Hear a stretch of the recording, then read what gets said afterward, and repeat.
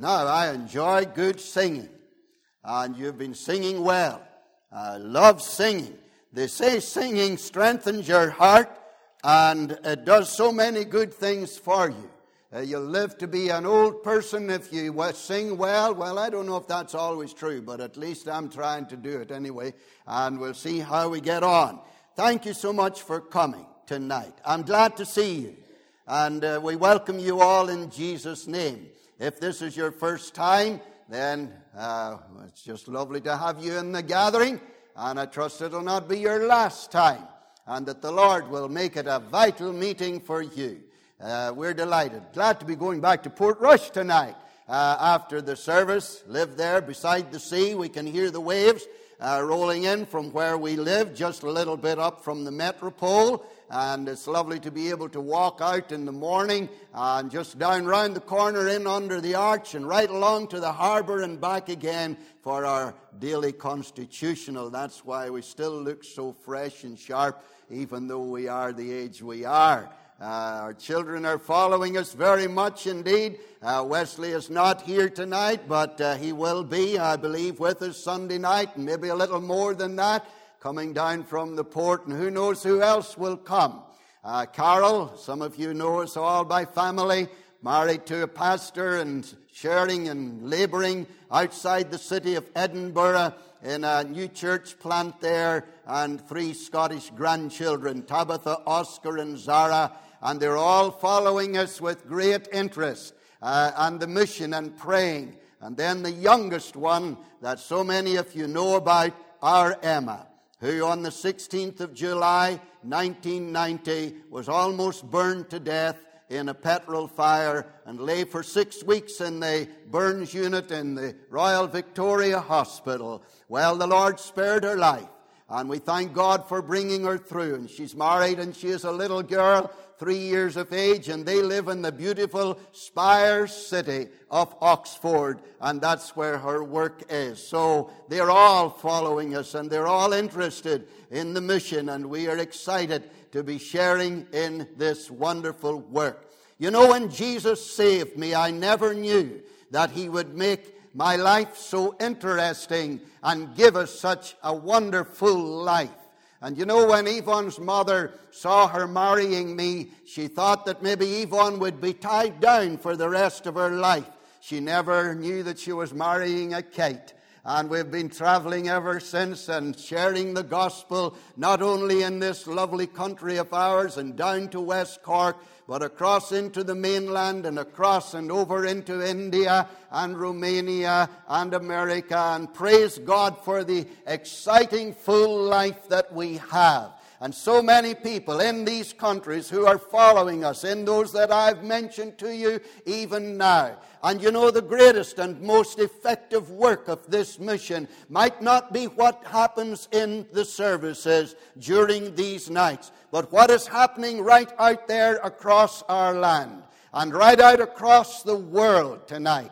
And yes, for the weeks and months and maybe even years ahead, when people continue to follow us on social media and hear and see and feel and know the workings of God. So many of you also who are aware of our ministry on the internet, cfmireland.org, the ministry that reaches around the world again, Glad Tidings Hour, on Facebook, also on YouTube. Every week we have a new program grows up, and Yvonne, my wife, she shares in it hymn stories of great hymn writers, and of course now she's doing a whole great missions and missionary series. And the Lord has taken that and used it mightily, and is going to continue to do so. Thank you for praying. We're very busy people, but not too busy to come and spend time at the lifeboat and be with you. And you know, a pulpit is, like I said many years ago, people are reminding me of things I said a long time ago, and I'm not sure whether they're making them up, because I can't remember saying them, but you know, that's true. But I do remember saying this: a pulpit is like a lifeboat, where lifelines are thrown to drowning men and women. And here I am tonight as part of the crew of the lifeboat, throwing lifelines to people who are sinking. We have lifeguards at the beaches in Portrush in the summertime. And invariably they are called to rescue someone who gets into difficulty off either of our beaches, the East Strand or the West Strand. I see myself also as a rescuer of people. And I come tonight to you, an old man now, in my mid-70s. And thank God tonight for giving us the health and the sanity of mind. Like the old guy said, thank God reason's still on the throne. How long it'll be, I'm not sure. But it's still there, and as long as reason is on the throne, Jesus shall have my reasoning. And I will trust and pray that He will continue to use us to bring people to the Lord Jesus Christ. I love Jesus. You know, folks, I wouldn't be doing this if I didn't love the Lord Jesus Christ. And I love Him in life, and I love Him in death, and praise Him as long as He lends me breath. And sing when the death dew is cold on my brow, if ever I love Thee, my Jesus, 'tis now. Would you not want to join me? Would you not want to be part of this great ministry? Would you not want to be part of the family of God and do something with your life that will not only be an investment for time, but for eternity? And that when you stand before God and look back over life's finished story, you will see that you did something for Jesus, who did so much for you. And look back with gratitude to the old rugged cross. Well, that's not the sermon. We better get on with it, because we don't want to keep you too late tonight. Now we're reading tonight from the Gospel of Luke. And we're reading from Luke chapter 23. Luke chapter 23.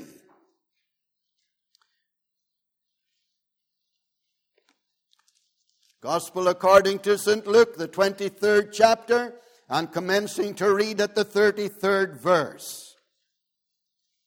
Luke chapter 23 and verse 33.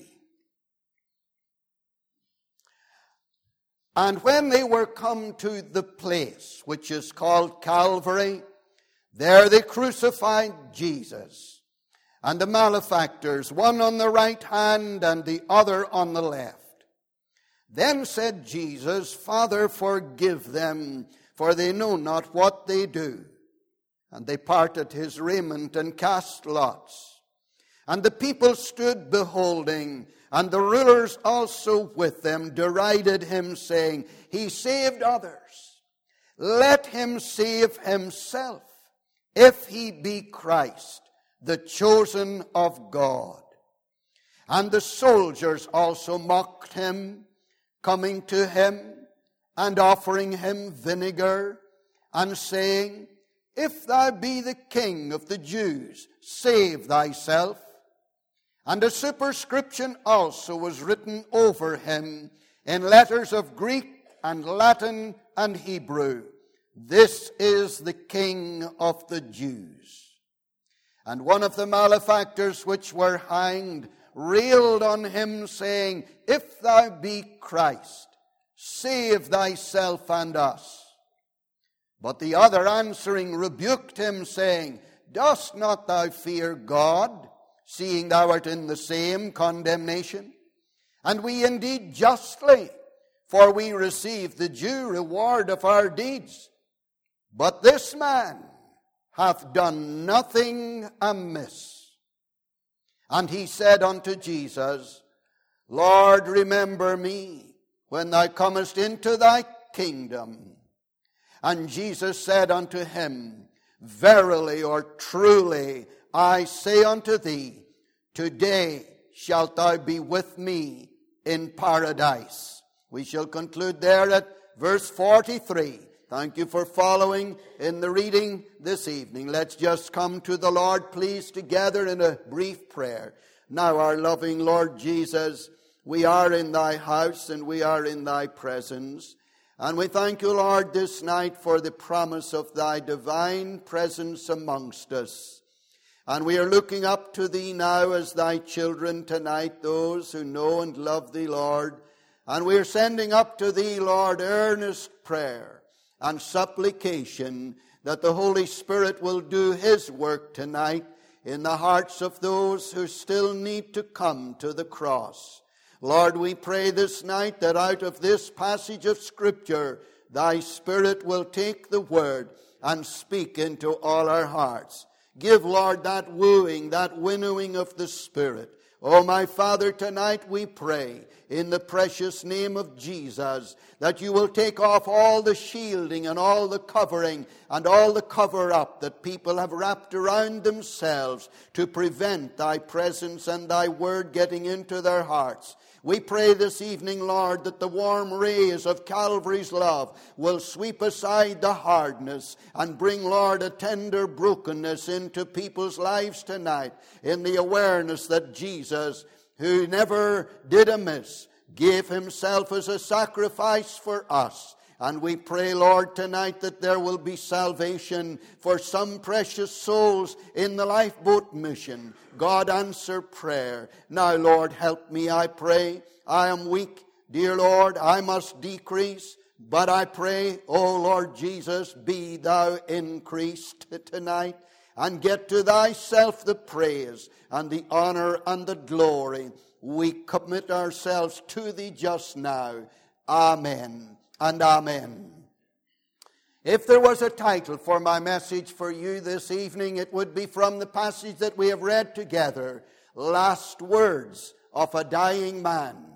And one of those speeches or one of those phrases comes from the dying thief. And in the lovely hymn, There is a Fountain Filled with Blood, there is a verse that says, The dying thief rejoiced to see that fountain in his day. And there may I, though vile as he, wash all my sins away. I do believe, I now believe, that Jesus died for me, that on the cross He shed His blood from sin to set me free. But one of the statements of the dying thief that I'm thinking about particularly is this: Dost not thou fear God? Just those words. Dost not thou fear God? 5 words. And then maybe just to open it out a little bit as we go on through the service in these final moments of the evening. We are all, I am sure, very well acquainted with the scene that was depicted right here and extended on through in the further verses of the passage, where we come to earth's hub of history, and that is the cross work of Jesus. Ladies and gentlemen, there is no work in human history that is so majestic, so significant, and so supernal as the work of the cross. Because all of Old Testament history and human history looked forward with eager anticipation on the part of those who followed the Lord to that event. And all of those who have ever come to the cross look back tonight and say, it was there at the cross, where I first saw the light and the burden of my heart rolled away. It was there by faith I received my sight, and now I am happy all the day. We owe everything we have as the people of God to the finished work of the cross. Young Hudson Taylor, who became a renowned missionary to China, was reading one day when all the rest of the family had gone off, I think on a Sunday afternoon walk perhaps, and the young Hudson Taylor was reading, and he came to this phrase, the finished work of the cross. The Holy Spirit took that phrase and settled it into Hudson Taylor's young heart, and he came to the cross right then and there and experienced the saving grace of Jesus Christ. God so blessed young Hudson Taylor, then a little later on he gave himself as an offering and a sacrifice, consecrated to God, to be a sanctified vessel filled with the Holy Ghost. And he went to China and blazed a trail for the Lord Jesus Christ across China, and his life became a legendary life. But it all hinged on that wonderful moment of revelation, the finished work of the cross. Maybe tonight there's somebody in the gathering and you're striving earnestly to attain favor with God. You're trying to build up brownie points with the Holy One of eternity. But the Bible says it is not by works of righteousness which we have done, but according to His mercy He saved us. Oh, what about the mercy of God? The Hebrew word for mercy is a most wonderful, many-faceted word. It's the word hesed. And it is sometimes translated mercy, sometimes long-suffering, sometimes kindness, but grace. And so it's extended out, the hesed of God. And here this wonderful revelation of God's mercy is in the cross work of Jesus. And at the finished work of the cross, there is nothing more to be done. No works of righteousness which we have done, but according to His mercy, He saved us. Yes, my dear people, it's written over and over again into our hearts. We are saved by faith through grace, and that not of ourselves. It is the gift of God. It is not of works. Did you get that? Not of works, lest any man should boast. My dear people, tonight, not all the blood of on Jewish altars, not all the blood of beasts on Jewish altars slain could give the guilty conscience peace or wash away the stain. But Christ, the heavenly Lamb, bears all my sins away. A richer sacrifice and nobler blood than they. My faith would lay its hand on that dear head of thine, while like a penitent I stand, and there confess my sin. Oh, happy day when Jesus washed my sins away. This Friday night, there is a man, there is a woman, and you need to come to that cross. You need to bow at the foot of the old rugged cross. You need to put away your self-righteousness. You need to be done with working to attain salvation, because the saving grace of Jesus is a packaged gift. And friends, tonight it's the full package, and it's the perfect package. And it's given to you freely by a merciful God to be embraced, to be appropriated, and to be believed on. Will you trust Him? Would you do it now, even before we go one sentence farther? Would you not come this moment to the cross and there yield yourself to Him? Some years ago, we had the wonderful privilege of having Dr. John Moore stay in our home. He came over from Scotland. He had been preaching in a convention at Arbroath. And he came across to be one of our attendees at the great drive-in church services that we used to have in the East Strand car park. And he played so beautifully the piano as he sat down to sing, and began to play across the keyboard, and then began to sing some beautiful hymns. But there is a magnificent hymn that was written by John Moore, and it's this: days are filled with sorrow and care. Hearts are lonely and drear. Burdens are lifted at Calvary. Jesus is very near. Troubled soul, the Savior can see every heartache and tear.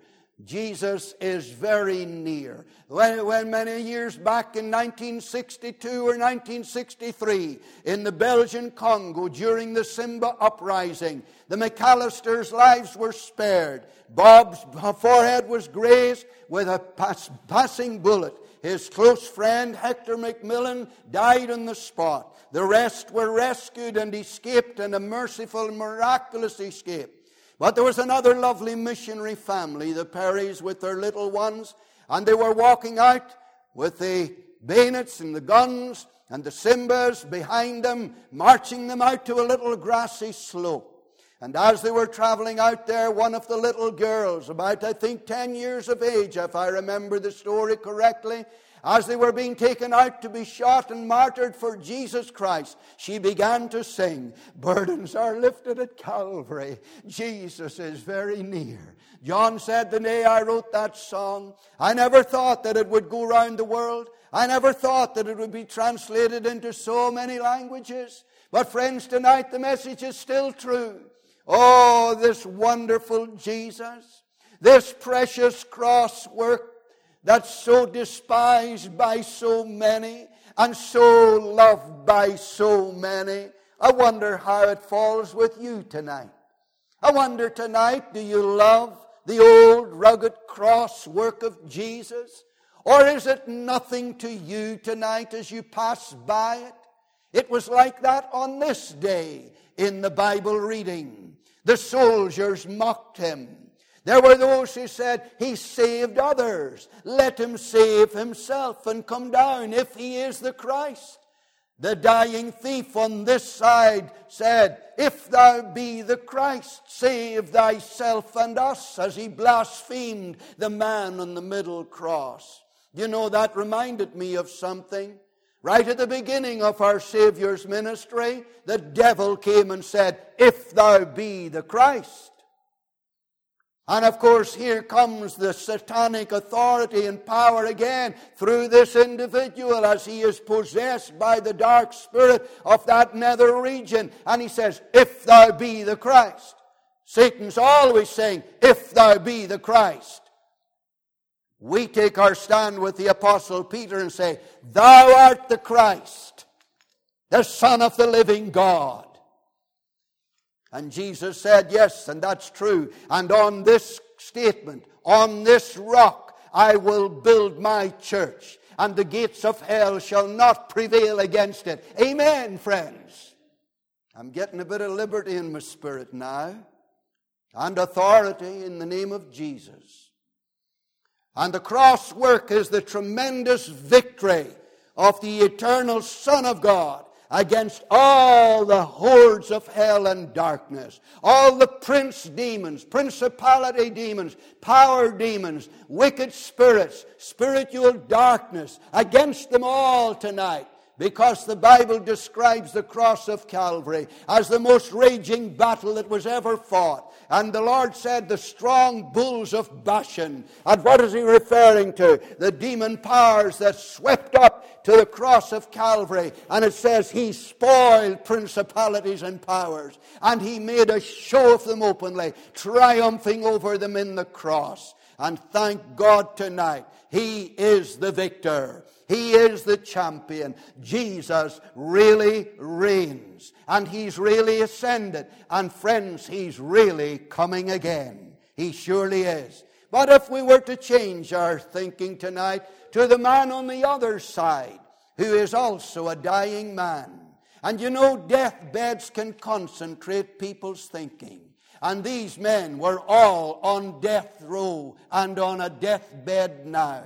Two of them had been robbers, and it means the word in the Greek to rob with viciousness and with anger and to do harm. And maybe they were like Barabbas, they were murderers. And here they are now paying for the crime that they had done. But the man on the middle cross had no crimes for which to die. But he took the crimes of my life and your life, our sins, all the sins of humanity upon his blessed heart and bore them all to the tree. Amen. I'm so glad this evening for that.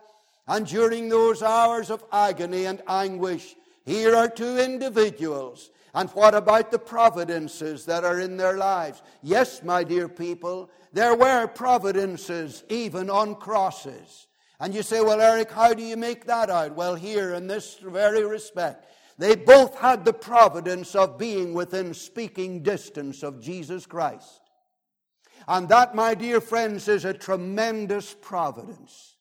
To be within speaking distance of the Lord Jesus Christ. To be close enough to call and be heard by him. There's not a man, there's not a woman in this building tonight, nor on any place or of our planet, who will ever watch these services Should they watch them in this land or in other lands? And Sharon tonight was showing me some of the count-ups on all the different Facebook services. And friends, there's going to be thousands of people who will watch these services. And wherever they are, and wherever you may be tonight, and whatever time you may watch this, remember tonight that we are focusing on a cross work where two men are within speaking distance of Jesus Christ. You can call upon Him and He will hear you. He tells us that. And He says, call upon me in the day of trouble, and I will answer thee. Was a man ever in more trouble than this man? Never. Was he in more trouble when he was apprehended? Not in the days previous. Was he in trouble now? He was at the very apex of trouble. He was in the last hours of his life. And whatever troubles we are ever in, it is possible to call upon the Lord Jesus. You are providence tonight, in that you are here with a thinking mind. You are here with an intelligent mind. You are here with the reasoning ability. And you are in the very presence of the Savior of whom I speak. And you can ask Him. You can speak to Him. You can call upon Him. And you can invite Him into your heart. If you have drifted from Him as a backslider, then tonight you can come right back to Him. Back to the cross under the blood. What a glorious providence it is to be within speaking distance of our Savior. Not only that, but they had equal access to the Christ. Both of them, whatever way they were hanging, were able to at least turn their head, and they could have seen the superscription above, that middle cross victim, the King of the Jews. And maybe that's why they thought of calling out and saying, if thou art the Christ, save thyself. Kings can speak words of salvation or pardon, royal pardon perhaps. They both had the privilege of being not only close to the Savior, but of seeing who He really was.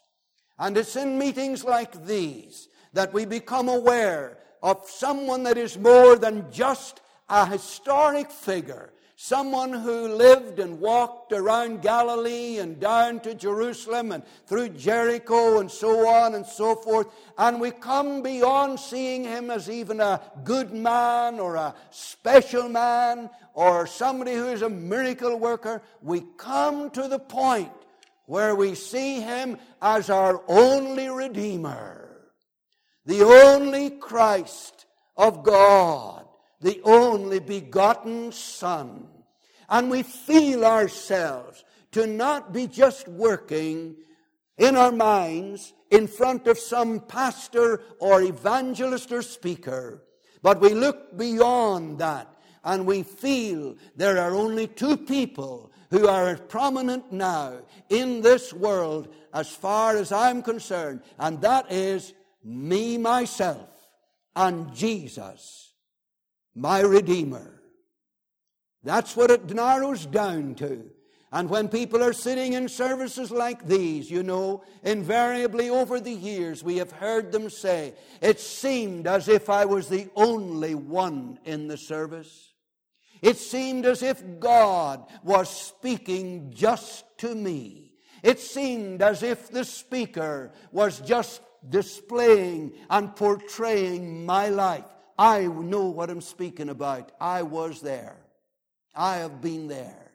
No one else really mattered on that 3rd of March 1962. It was me and Jesus. And the question was, what would I do with Jesus?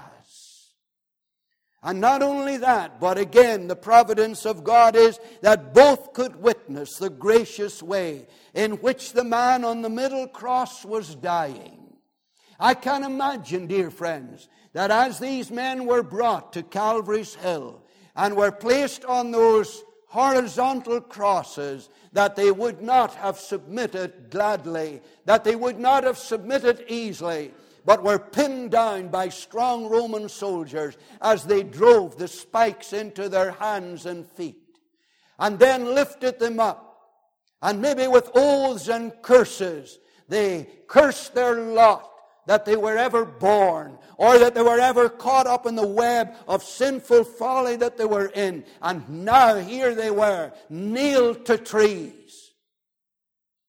But there was no such writhing. There was no such rebellion. There was no such resistance. There were no such oaths ever slipped the lips of our blessed Savior. He said, I lay down my life. Amen, friends?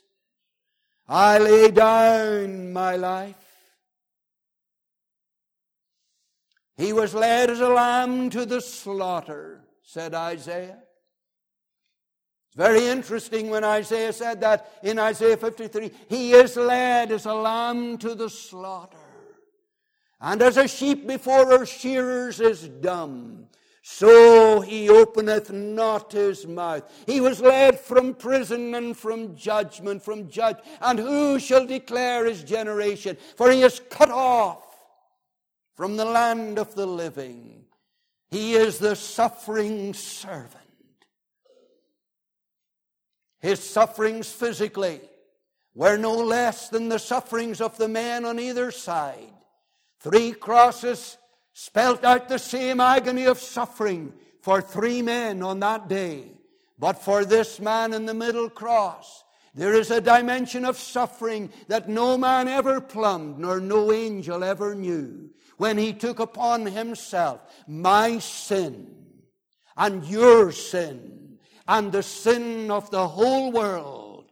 And the eternal Father turned aside and turned his back on his Son. And darkness came down, and the rocks rent around, and a cry pierced the grief-laden air. Oh, the anguish of those dark hours on Golgotha's hill. The hymn writer said, "O Calvary, dark Calvary, where Jesus bled and died." But he didn't stop there. He went on to say, "O Calvary, blessed Calvary, 'twas there my Savior died for me." Oh, ladies and gentlemen, what a sacrifice. As God turned away, and the forsaken one is there, and out from the grief-laden air, there goes the cry, my God, why have you forsaken me?" Why? The biggest why in human exclamation.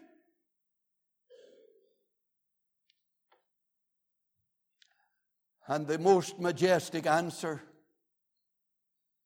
to pay the price that I might go free.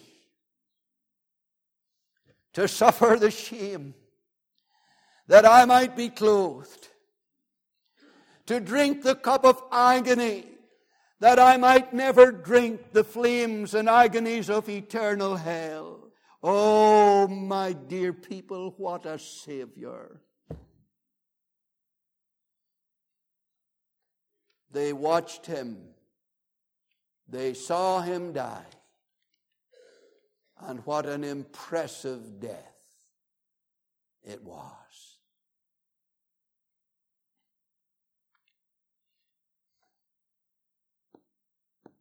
None of the ransomed ever knew how deep were the waters crossed, nor how dark was the night that the Lord passed through ere he found the sheep that was lost. Out in the mountains he heard its cry. Whose cry? Your cry. My cry. Sick and helpless and ready to die. As the lonely, agonizing hours crept by, one man began to realize, I may be far gone. My life is fleeting fast. My life's blood is dripping from hands and feet and scourged body. But I am not too far gone to call out to this Savior on the middle cross. He looked across at his friend on the other side, and probably their friendship was no longer a friendship. He looked across and he saw him blaspheming, speaking rough. And he said to him, do you not fear God? That you could speak like this? There are still many people who speak roughly about Jesus. There are still many people who scoff the cross. And they may not speak to Jesus as if they were speaking directly to him, although there are people like that, but they lash out against those who love Jesus. And they would almost spit on them.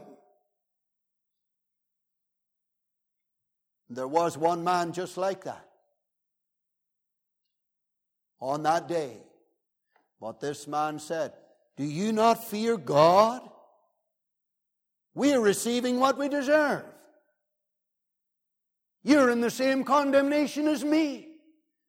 What had he realized? He realized he was a condemned man, justly condemned. And that's a good step towards salvation when we feel, I am a condemned man.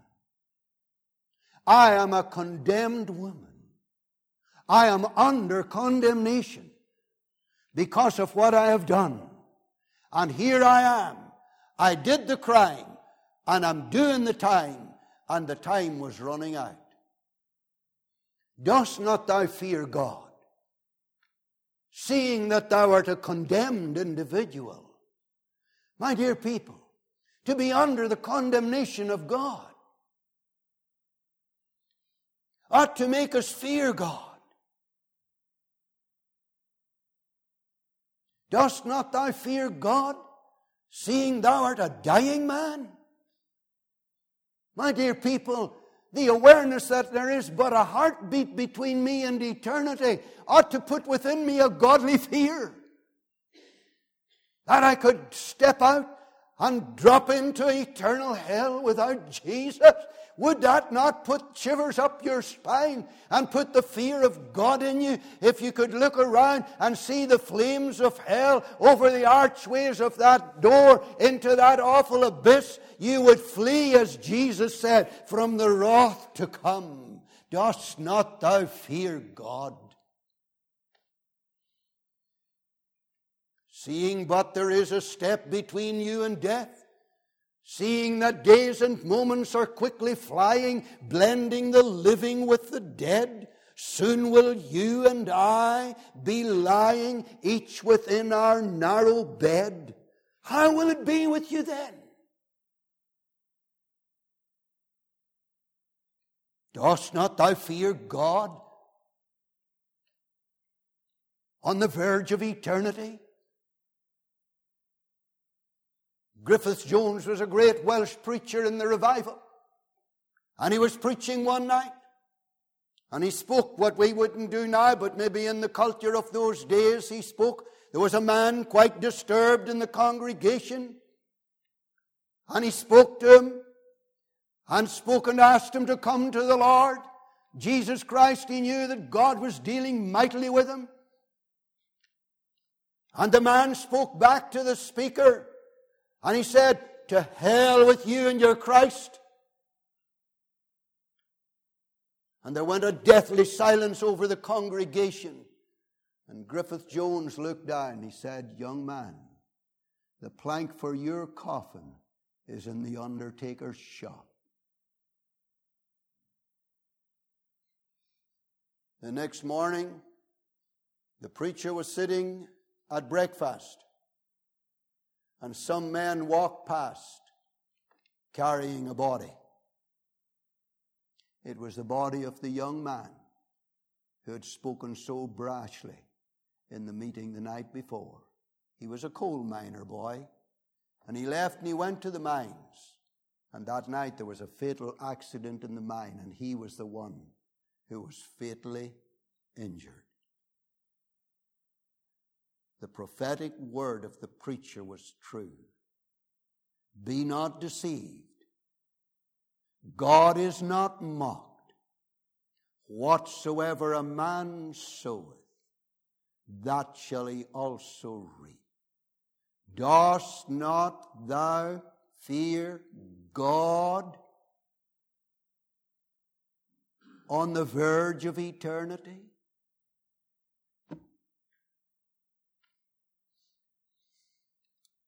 Now, the time is almost gone, and I don't want to be longer much, but I'll say this. That's not the last words of the man.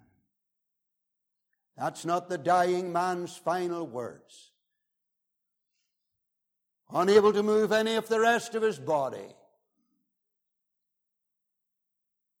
Lord, remember me when thou comest into thy kingdom. Surely this man whose name is the King of the Jews has a kingdom, and I want to be in it. This man who is the King of the Jews is the Savior of sinners, and I want to be one of those saved men, those saved sinners. Remember me, Lord. And in that small phrase, remember me, there goes all the feeling of guiltiness, of repentance, and of trust. Because the Savior said, today shalt thou be with me in paradise. Friends, tonight, it doesn't need to be a long prayer to get right with God. May I tell you one piercing cry, just a sentence, just a phrase. God, remember me. And obviously the Lord Jesus had read his heart and knew what he meant by that appeal. Ladies and gentlemen, the Lord Jesus will read your heart. And it doesn't matter how it stumbles out in the moment of confession. He will take your heart register. And if your heart is in it, and your soul is in it, you will be reconciled to God in a moment of time. There seemed to be no further conversation between the two men. Nothing that is recorded. But there was enough recorded by our dear friend Luke to let us know that this man looked and lived, though he died. For whosoever liveth and believeth in me, said Jesus, shall never die.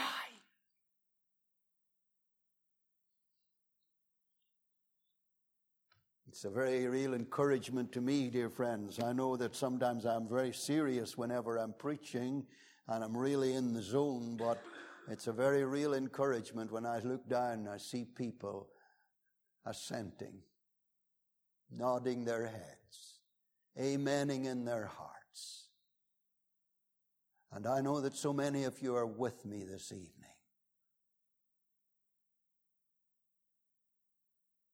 DeWitt Talmage was a powerful preacher in America. I have 3 books of sermons that he preached. But you know, in one of those he said this, and I wrote it down, and I want you to get what he said. The saddest thing in all the earth is a deathbed with a wasted life standing on one side and an overwhelming eternity on the other side, and no Jesus anywhere in the room. The saddest thing in all the earth is a deathbed with a wasted life standing on one side of it and an overshadowing eternity standing on the other side, and no Jesus standing anywhere in the room. That will be your condition if you sin away your day of grace and you grieve the Holy Spirit and missed your final opportunity. When you come to die, there will be a wasted life behind you, an overshadowing eternity ahead of you, and no Jesus anywhere in the room.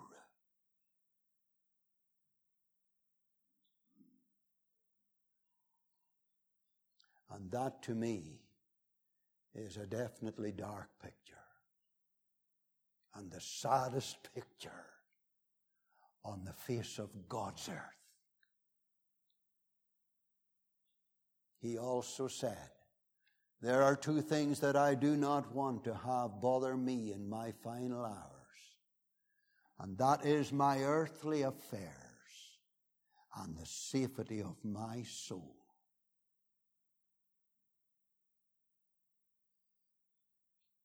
You may say, Eric, I've taken care of my earthly affairs.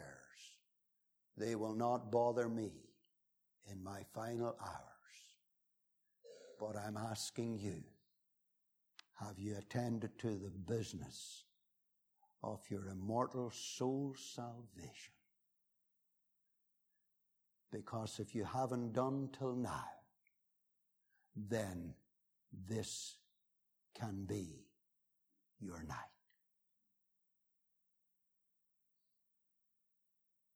Dost not thou fear God, seeing thou art condemned, seeing thou art but a heartbeat from eternity? O God, remember me. Have mercy on me. Come to the cross. I submit. I yield. I yield. I can hold out no longer. I sink by Calvary's love compelled, and crown thee conqueror. Aren't you glad, so many of you, that that moment came for you? My goodness, tonight I'm looking down to see a number of men sitting here this evening, and my heart just thrills, because over 50 years ago they came to the Lord Jesus Christ in evangelistic missions in County Armagh. And here they are now, and here I am. 52 years, 50 years, further down life's road. And praise God, the dying thief rejoiced to see that fountain in his day, and there did they, as vile as he. Amen. Wash all their sins away. Jesus hasn't changed. The door is still open. The invitation's still the same. The opportunities are gilt-edged yet. Why not trust him? Let's pray. Oh Lord Jesus, tonight we thank you that one man got in.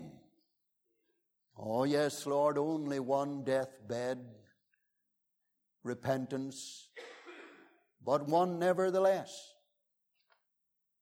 One man got in.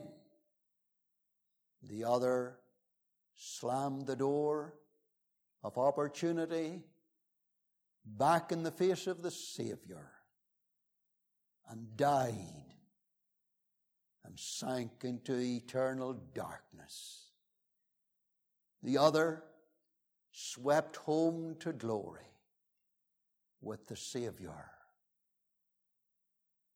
And 2,000 years farther on, their eternities have not changed. My God, my Father. It's enough to swamp an archangel, the concept of such an eternity. I pray that some man or woman tonight will break through and trust the Lord Jesus Christ. As we're bowed together in prayer, and what a meeting it has been, I feel it. So do you. Which thief are you going to be? The rejecter or the accepting one?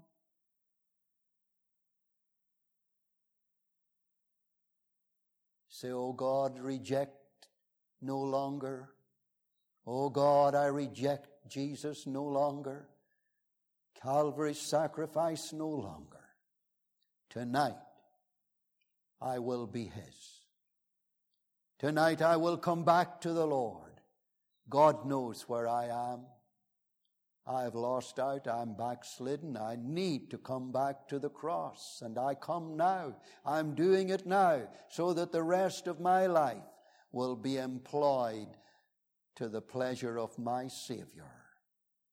If God has spoken to your heart, I'm going to ask you to indicate that response tonight, to come to the Savior and to seek Him just now. As we're bowed together, if you're coming to the cross of Jesus tonight, would you lift up your hand as an indication that you're coming to the Lord Jesus Christ? And you're saying, yes, Eric, I am going to trust the Savior tonight. I am going to come back to the Lord tonight. I can't read your heart. I can't read your thoughts. But somehow I think there should be a man or a woman in our building tonight who should trust Jesus like the dying thief did. Would you lift up your hand if you're here and you're saying, yes, Eric, tonight I'm coming to the cross. Young person or older, people are praying for you. They don't know you, but Jesus knows you. And you're saying, Lord, this is the night. I'm coming now. Slip it right up in the quietness and in the atmosphere of the service. Will you do that? Come just as you are. Don't turn Him away. Don't reject Him. Is there anyone? Could there be one tonight? Has it to be that no one will trust Jesus, the finished work of the cross? Come. Come now. I'm watching. Anybody? Oh Lord, I come tonight. Now. Dear Lord Jesus, we cannot but help feel that this is not the end of this meeting, that this meeting will continue to record and register victories for our blessed victorious Christ right on through the months and years ahead. and that when we meet in heaven, there will be people there who through this evening's ministry will yield to the man who gave his life on the middle cross. God bless the people tonight, Lord. Bless thy people tonight. Be with them, we pray. And each family circle that's represented in this building. And Lord, for the mercy and grace of God, we pray for our unconverted loved ones. Don't let them die in their sin, Lord. Bring them to the cross. Help us, Lord, to help them there. Oh, hear and answer the prayers of praying parents, we pray, and bring their children in, and loved ones near and far.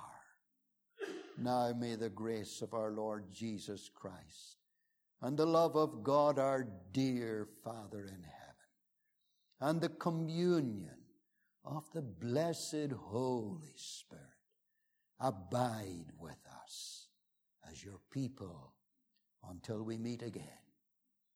In Jesus' name, amen.